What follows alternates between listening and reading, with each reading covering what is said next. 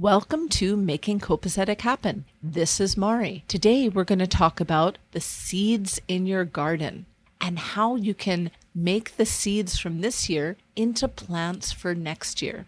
Making Copacetic Happen is a podcast devoted to having your copacetic life. Remember that copacetic means putting your things in order so you can live your best life. My hope is that eating fresh fruits and vegetables and seeing beautiful flowers come up in your garden is part of your copacetic life.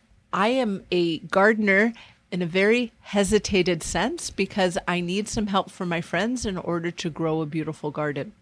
And sometimes it's my friends, and sometimes it's my friends at the greenhouse because I can't grow certain things from seeds. But what I would encourage you to do is to go to a friend or your local greenhouse, your local garden center, and find out where in your area you can find a good place for seeds. Where can you source seeds? Where can you source plants? What grows in your area so that you can have a garden that you really enjoy?